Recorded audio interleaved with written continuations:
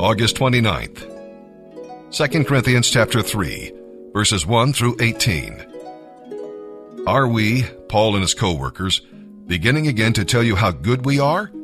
Some people need to bring letters of recommendation with them or ask you to write letters of recommendation for them. But the only letter of recommendation we need is you yourselves. Your lives are a letter written in our hearts, and everyone can read it and recognize our good work among you. Clearly, you are a letter from Christ prepared by us. It is written not with pen and ink, but with the Spirit of the living God. It is carved not on stone, but on human hearts. We are confident of all this because of our great trust in God through Christ. It is not that we think we can do anything of lasting value by ourselves. Our only power and success come from God. He is the one who has enabled us to represent His new covenant. This is a covenant not of written laws, but of the Spirit. The old way ends in death. In the new way, the Holy Spirit gives life. That old system of law, etched in stone, led to death. Yet it began with such glory that the people of Israel could not bear to look at Moses' face. For his face shone with the glory of God, even though the brightness was already fading away. Shouldn't we expect far greater glory when the Holy Spirit is giving life? If the old covenant, which brings condemnation, was glorious, how much more glorious is the new covenant, which makes us right with God? In fact, that first glory was not glorious at all compared with the overwhelming glory of the new covenant. So if the old covenant, which has been set aside, was full of glory, then the new covenant, which remains forever, has far greater glory. Since this new covenant gives us such confidence, we can be very bold. We are not like Moses, who put a veil over his face so the people of Israel would not see the glory fading away. But the people's minds were hardened, and even to this day, whenever the old covenant is being read, a veil covers their minds so they cannot understand the truth. And this veil can be removed only by believing in Christ. Yes, even today, when they read Moses' writings, their hearts are covered with that veil, and they do not understand. But whenever anyone turns to the Lord, then the veil is taken away. Now, the Lord is the Spirit, and wherever the Spirit of the Lord is, He gives freedom. And all of us have had that veil removed, so that we can be mirrors that brightly reflect the glory of the Lord. And as the Spirit of the Lord works within us, we become more and more like Him and reflect His glory even more.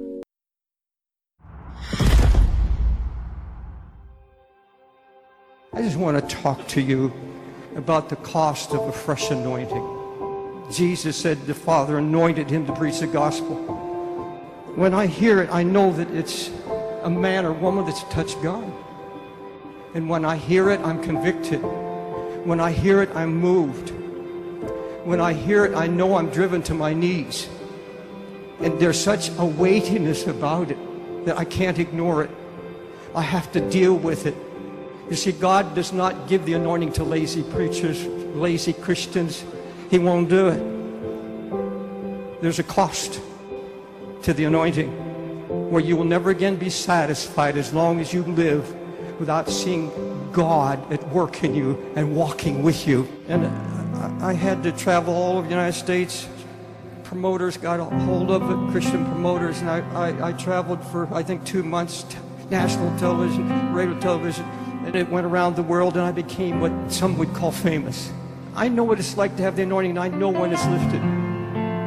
I know when I don't have it. I know when the death moves in. And folks, I got so busy that there's no hunger, there's no brokenness, there's no cry. When I go into the scriptures, I look at men that God has used, and there's always been a cry. Jeremiah said, I engaged my heart to seek the Lord. And you'll find that there was a cry. There is nothing worse that I can think of for a man of God or a woman of God than to lose the anointing of God. and be dead and have the knowledge that something is wrong.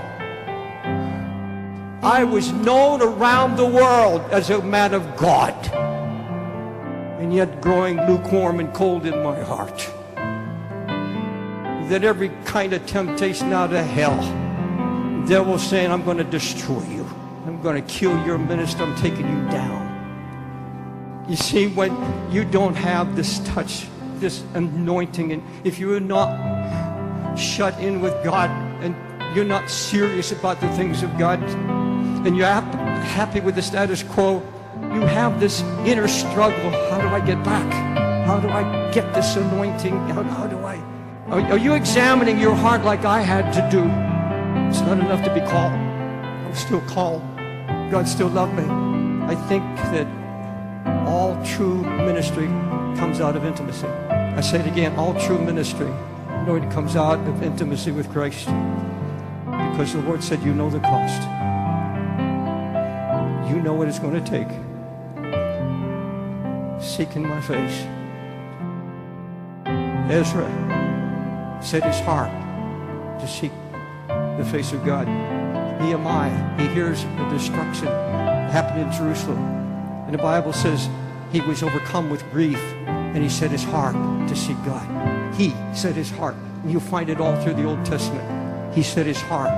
Because you're going to have to make up a mind when you get in your 50s or 60s, or you're just going to retire and you're going to take it easy. God can't allow anybody to retire anymore from the ministry.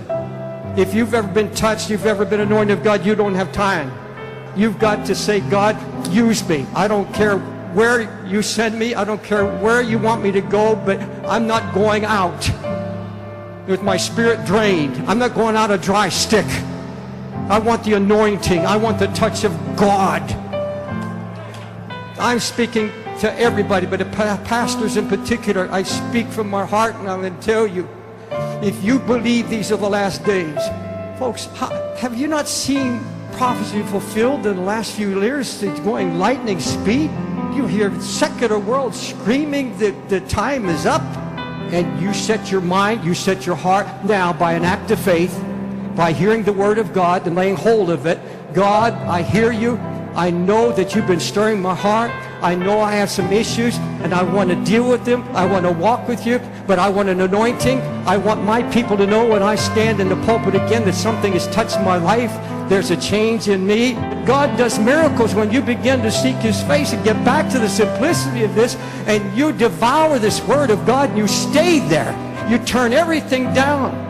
But here's Daniel now, and he said, I ate no present bread. And you're going to be fasting, friends. This won't happen until God sees something in you and me of determination. God, I want this. I will not let you go until you anoint me again. Don't miss what God's about to do. Don't miss it. God help me, I'm not going to miss it. I'm going out clinging to him. That this anointing is available to any man, any woman who set their heart. You're calling so many, I can feel it so strong. You're calling them, you're wooing them, saying, now, in these meetings here, not another time. You've made me promises before, but now, tonight, open your heart and say, God, once again, use me. And he's saying, I have wooed you so many times. This time, if you pay the price, I'll open doors for you. I'll speak through you. And I'll use you again like you had never conceived.